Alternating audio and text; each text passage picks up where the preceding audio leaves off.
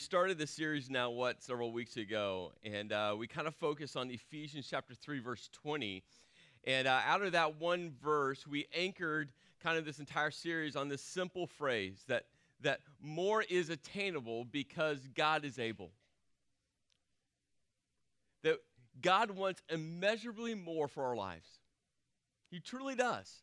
I hope you believe that. I hope you sense that God wants more. But it's according to his power and his strength.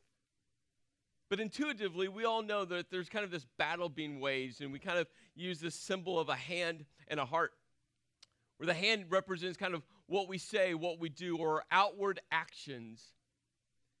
And we kind of default there to my talents and my passions and my abilities and my intellect and me. I can do it all. But yet we know that within us, within our inner being, Paul calls it, there's this struggle going on to what we should do and we shouldn't do, or we shouldn't do and we should do. And there's this battle being raged within us. We see it in our own lives, and we see it in the media. I mean, if you watched any news or read any news this week, it was the Lance Armstrong Oprah interview. And for me, I'm an avid watcher of cycling. I love it. The Tour de France every July. I'm glued to my TV. I'll watch every stage I possibly can. And I tell you, all along I've said, he's cheated. They all have. He's the best of the cheaters. That's still an accomplishment somewhere, right? I mean, it's like, there's this article, and they talked about where, no one, the 7 Tour de France's that he won, no one's going to get the title. They can't give it to anyone else. Like the next 10 spots below him, all have been found guilty of cheating. Like, okay. Like, do they go to number 235 on the list? Like, how do they do that? But for me, the saddest part was the catalyst that got Lance to finally admit. It's when Lance overheard his oldest boy, Luke, defending him. When he overheard his son going, "My dad's not a liar. I trust my dad. He said he didn't cheat, and he didn't cheat."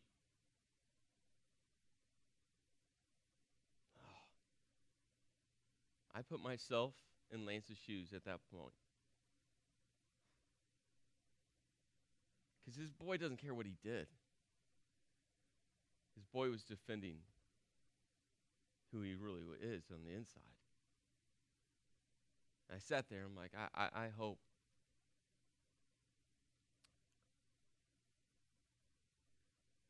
I hope my girls never have to go through something like that.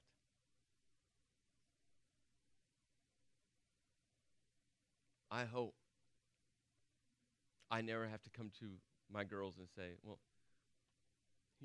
who your dad is on the outside is different than who he is on the inside. And you see, that's why God cares so much about our inner being. God knows you're talented. God knows you're gifted. God knows your abilities and passions. He created you. And he said, I did great. His concern is about your heart. That's where the battle is being waged.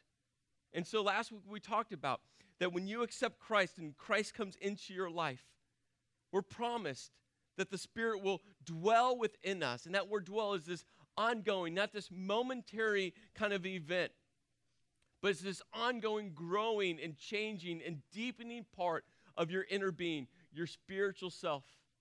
And that's where God wants you to focus on. What's going on the inside? Because he knows that whatever goes on the inside will come out by what you say and do. And we all know that. In the real self-reflective moments of our lives, when we allow ourselves to be, we know that. Last week I challenged everyone to take a spiritual step. And if you couldn't make it last week, you missed it, or maybe this is your first time here today, I just encourage you, go on our website. Our podcasts have been available for years and years and years, and we're just getting now video online. And so you can go on to renaissancechurch.org, and you can actually watch the message part of the service now, and we're working with Apple to get the subscription part of our video podcast available as well. But I just want go back. You got to listen to last week because last week fits into this week. But take a spiritual step. One of those spiritual steps I suggested was to develop a to-be list, and it's been great talking with some people and following some people on Facebook and Twitter is people are literally working through their to-be list. How's your to-be list right now? And maybe you're sitting there going, oh, that's right, I was supposed to do something. Yeah, develop a to-be list. After service today, a great step that you can take is to sign up for the project. The project is something we're kicking off again on February 9th and 10th that weekend. And it's 4 weeks, basically 4 hours of your life.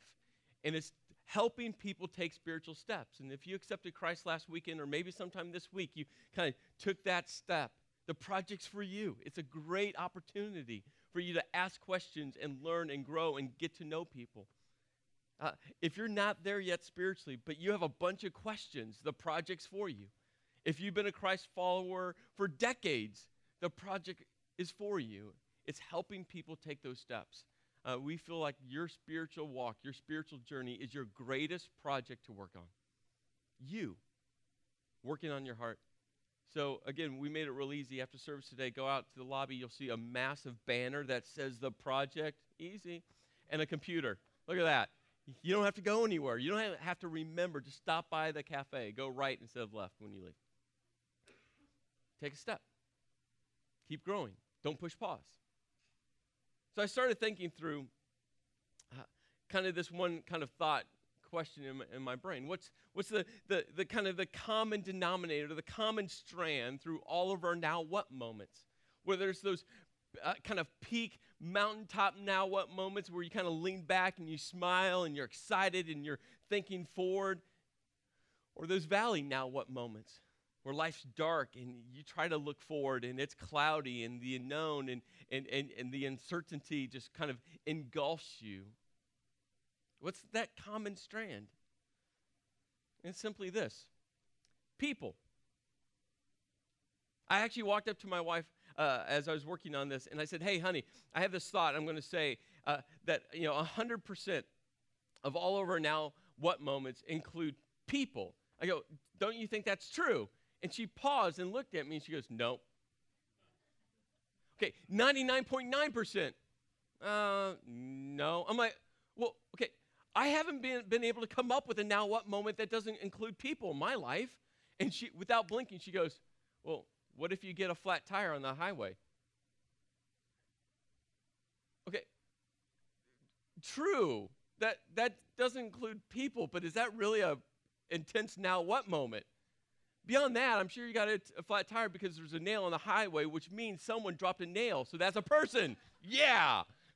But right, people are in all of our now what moments. They're everywhere. And maybe it's you. You worked hard so you got that promotion, but still someone gave that to you. Or maybe you developed a company. Well, it was still you, and I'm sure there was people around you helping you accomplish that. People. We live in this civilized country, don't we? But civility is rapidly decreasing. See, we look at this simple definition of civility. Courtesy, politeness, a polite action or expression. And now on the surface, you might be thinking, yeah, civility is about being civil to people on the surface, but right when they walk away, you give them a look, or right when they walk away, you get on your phone and you tell someone what you really think about them, right?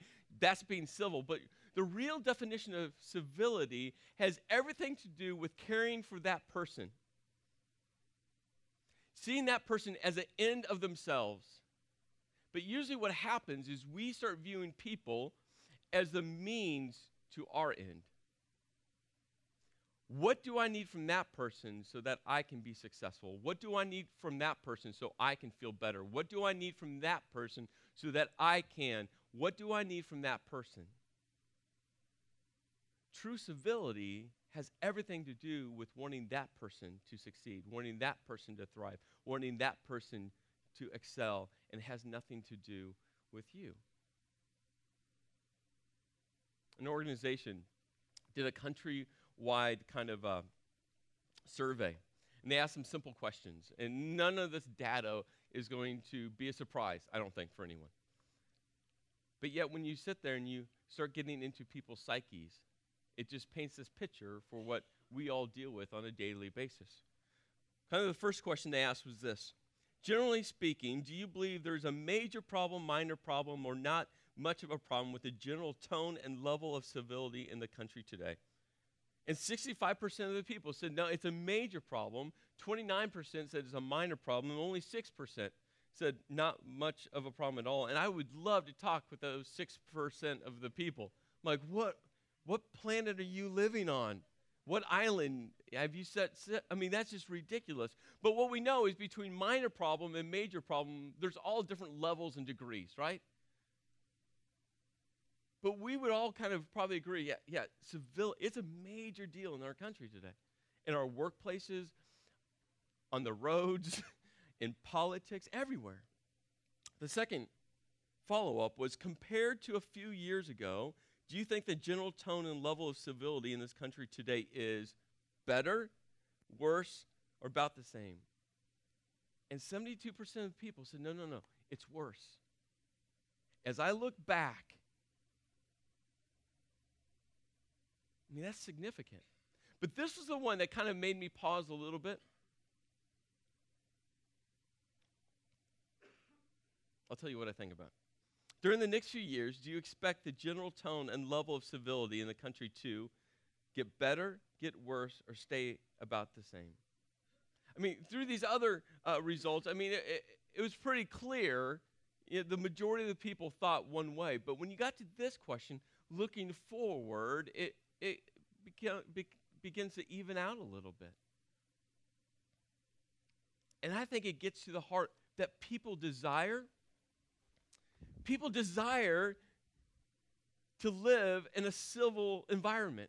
They want civility to increase. People really desire to have great relationships, even though they look around them today and look back at history and they see it decreasing. They really want it to increase.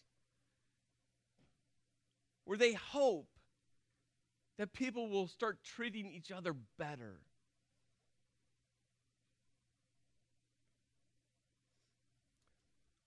Well, Paul jumps into this because you see, Paul understood that relationships are going to be in the middle of all of our now what moments. And it really comes to, how are we going to treat people in those now what moments? And today, there's going to be 4 attributes that I'm just going to challenge you to really think through. And what I want you to do is, we talk through these attributes, to kind of just pause, and you will naturally want to think of other people who do not have these attributes by name. Just keep focused on yourself. Remember, all you can do is worry about you. Right? You can't change other people's behavior, but you can start working on you. So Paul jumps in on Ephesians chapter 4. He says this: as a prisoner for the Lord, then I urge you. That word urge is literally, he's saying, I beg you. Like, pay attention to this. This is important. This is something that you need to not just listen to, but hold on to and put into practice. This is something that you must pay attention to. I urge you to live a life worthy of the calling you have received. This word worthy is incredible, because it gets back to this whole kind of mental picture of a beam being balanced, or scales being balanced. And this worthy of the call, what Paul was talking about was, if you've taken the step to accept Christ, that's your profession. You've made that profession of faith. And he says there's this balance between your profession, this moment where you receive Christ and he starts living in you and through you and making you new again. There's a difference between that and your practice, what you do. And he says it needs to be balanced. That's what worthy means. Balanced. And so many times our profession goes way up, but our practice goes way down. He didn't say perfection. Right? We all get it. This isn't a perfection thing. but that we diligently work on balancing our step to accept Christ in that profession of faith and how our lives are lived out.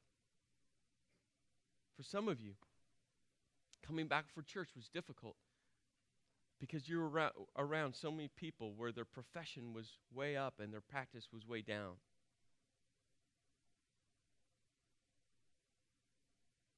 You balance that out. But remember, it's not perfection. And we're going to see that today in these 4 attributes. Be completely humble and gentle. Be patient, bearing with one another in love. Now, I'm not sure for you, but do you look at those kind of 4 attributes, humble, gentle, patient, and bearing with one another in love? Do you kind of look at that list and kind of go, yeah, nope, this is Northeast, can't do those, right? Don't you want to do that? Like, you're like, I can't be gentle? If I go to my job tomorrow and I'm gentle, Chris, have you ever seen Wall Street? I can't be gentle, patient. I'll get fired if I try to be patient. Like, there's just no way I can accomplish this. Well, love, maybe. Okay, we can maybe talk about that, but these other 3, there's just no way. You see, we read those words in our context. And what I want to do is take you on a journey 2,000 years ago when Paul was writing this letter and what those words truly, truly mean. Because they're going to paint an entirely different picture for you. You see that word humble? In kind of the ancient Greek, that word was used for slaves as a derogatory term.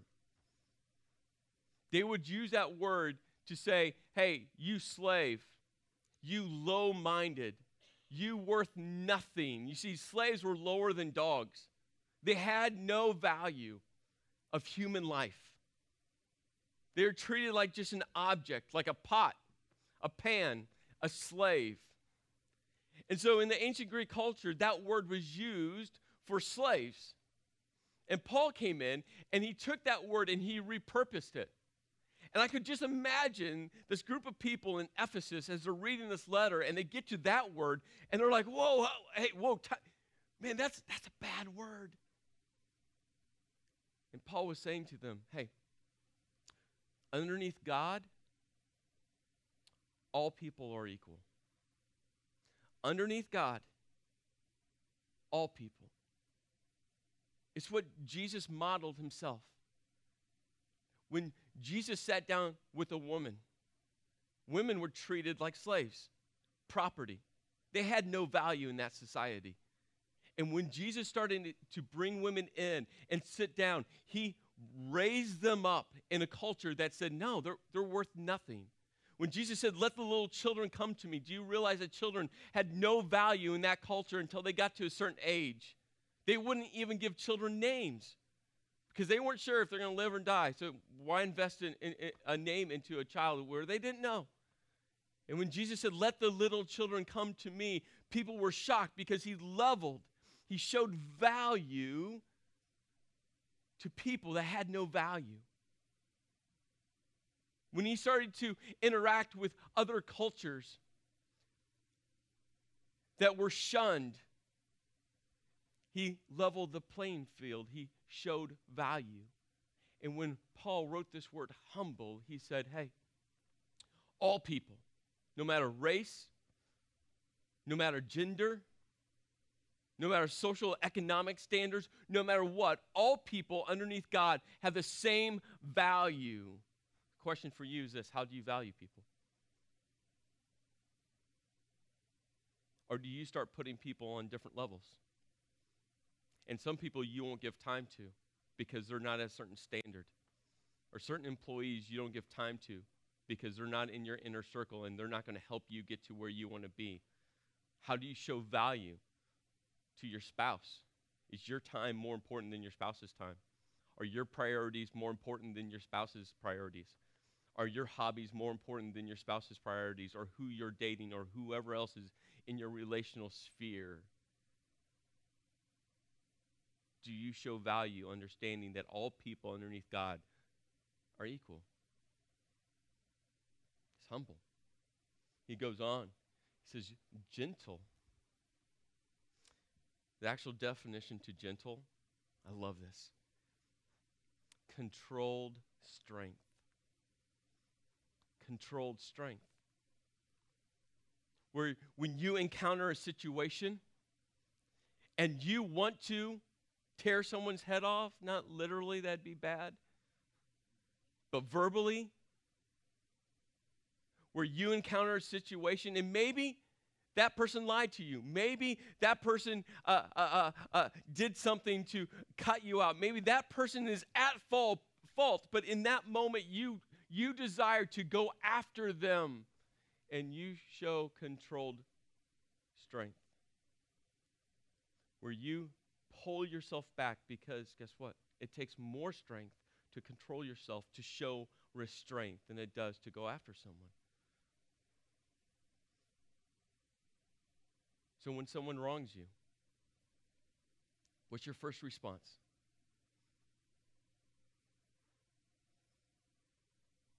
When someone lies to you, what's your response? When someone cuts you off tomorrow morning driving to work, what's your response? When your boss, what's your response? When your spouse, what's your response? When your kids, what's your response? How are you going to respond in these moments? Are you going to show gentleness? Are you going to show restraint? Well, that one then ties into this next one. Be patient. Patience is a characteristic of God. And you start thinking about how much patience God has had with you. Think about that for a moment. God's patience with you.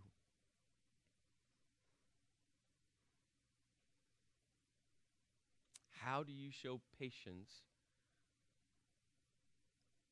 with those around you? You see, it's so easy for all of us to want people to be patient with us. Right? You hedge the truth. You verbally just cut someone off. You position a statement. You hurt someone. I mean, you name the scenario. And your response is, I'm sorry, like, just forgive me and make it all good. I was just having a bad day. I wasn't thinking clearly. And you just want people to quickly just wipe the slate clean with you. But yet, when someone does that to you, oh, they got to earn it. They got to work for it. I don't know. I got to see. And patience is about taking a breath,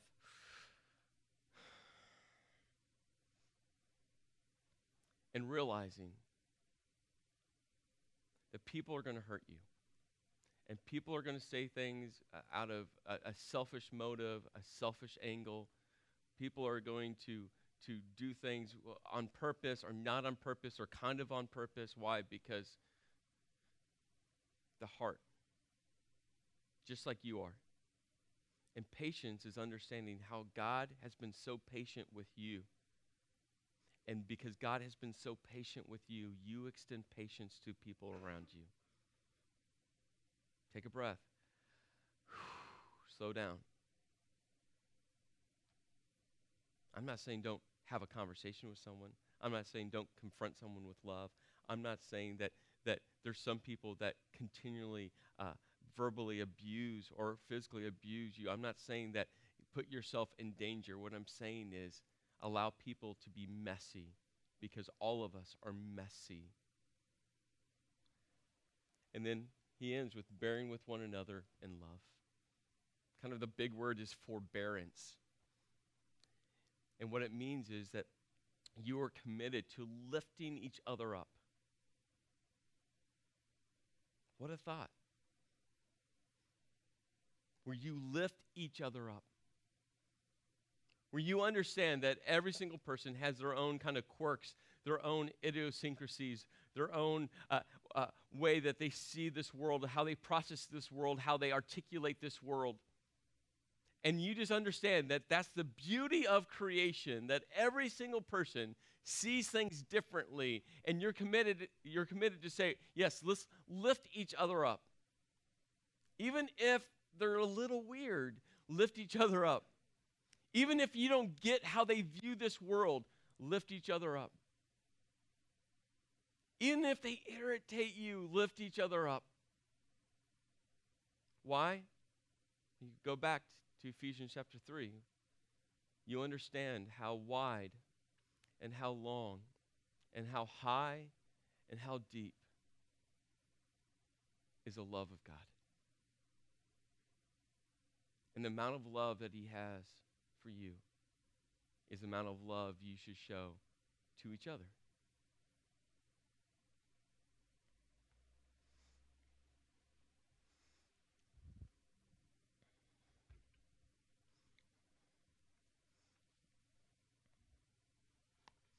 Out of these four, there's one that I'm sure hit a nerve because you struggle with it. For me, it's gentleness, showing restraint. It's difficult for me to control my response.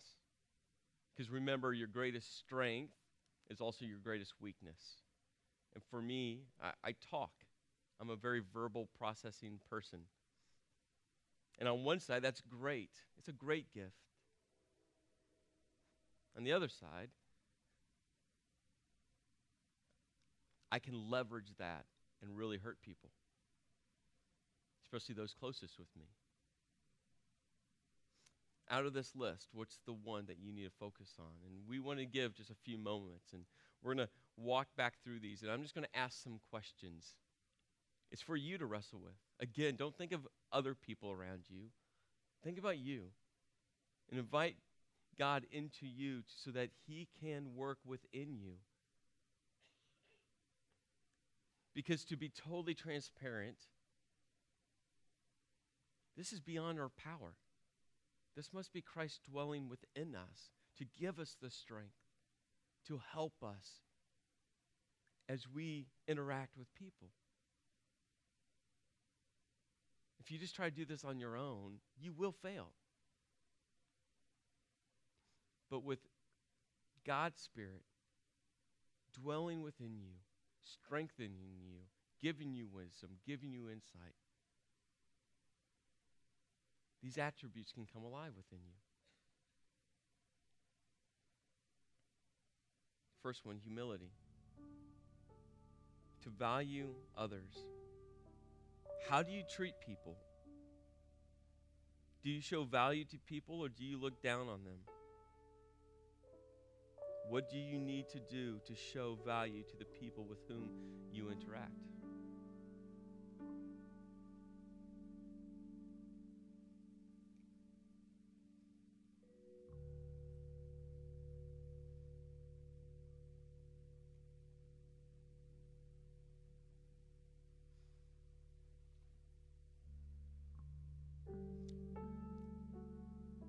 Gentleness.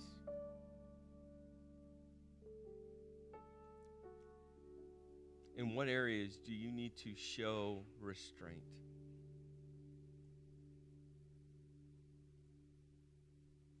To whom haven't you shown restraint? I'm sure there's a name that might pop into your mind right now. I encourage you to go and ask and seek forgiveness from those that you haven't shown restraint.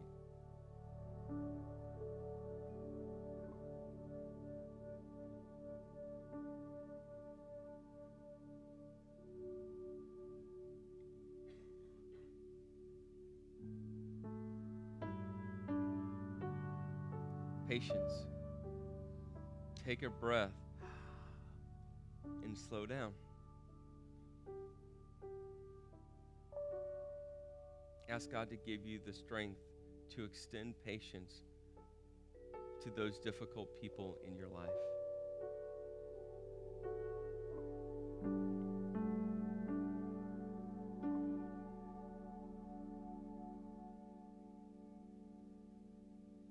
remember the patience that God has given you.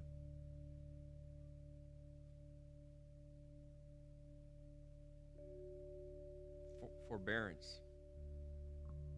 Whom do you need to come beside and lift up? Whom do you need to encourage?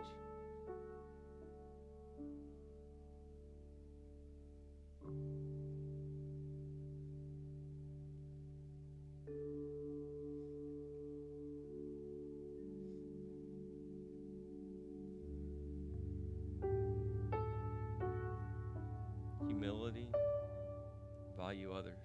Gentleness, show restraint. Patience, take a breath and slow down. Forbearance, lift each other up.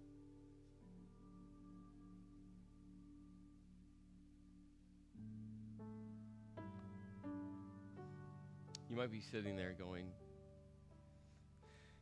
thinking to yourself, Chris, yeah, I know I need to treat people better. I know that these 4 attributes, I'm not doing great in several of them. But I'm having a difficult moment of life. I'm having a difficult now what moment. I don't have the emotion to give to people. I don't have the energy to give to people. If you knew what was going on in my now what moment right now, you'd understand why it's difficult for me to treat people better. And the people around me, they understand that. No, they don't. They understand that. Did you catch where Paul was writing this letter from? We read it. Prison. And prison 2,000 years ago isn't like prison today. He didn't have electricity and cable and laundry service and 3 square meals a day. Prison 2,000 years ago was this dungeon dug underneath the ground, surrounded by rock, no light, no fresh air. It was one of the scariest places to be in. You were fed like slaves. Barely anything at all. The only way you could survive in jail is people actually brought you food. You see, Paul's now what moment was in a pit, a literal pit of despair.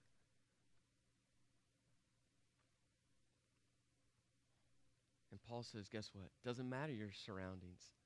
Doesn't matter what's going on in your life. Doesn't matter how difficult life gets. Doesn't matter how emotionally intense life gets. Doesn't matter if it's fair or unfair. It doesn't matter what's going on in your now what moments. Treat people with humility. Show value. Be gentle.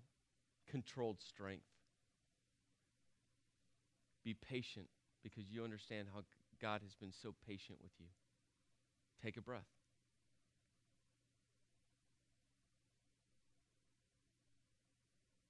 And love each other by lifting each other up. You see, it doesn't matter what's going on in your life. God can still change you from the inside out. So as you go this week, as you get up and you face another day of work, another day on the roads, another day dealing with people that irritate you, another day of trying to navigate through just personal relationships, another day. The question is not how people are going to treat you. The question is, how are you going to treat others? So maybe tomorrow morning when you wake up and before you get out of bed, you invite God into that journey with you. Ask him for the strength. Ask him for the wisdom. Because God wants to do immeasurably more through you according to his power, not yours.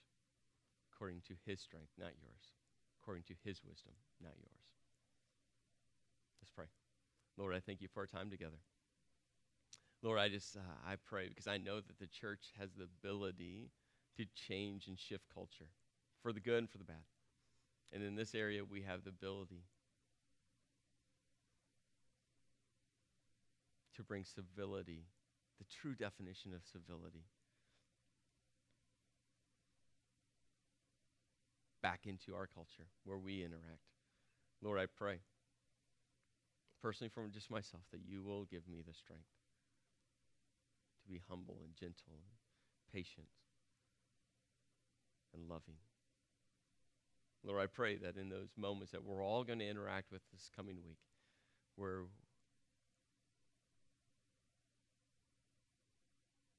we're going to want to react to relationship scenarios, Lord, I just pray that we will just pause long enough, take a breath,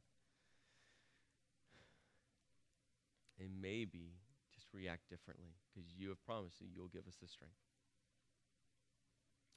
In your name I pray, amen. God bless. I hope you have just an amazing week. And don't forget, sign up for the project.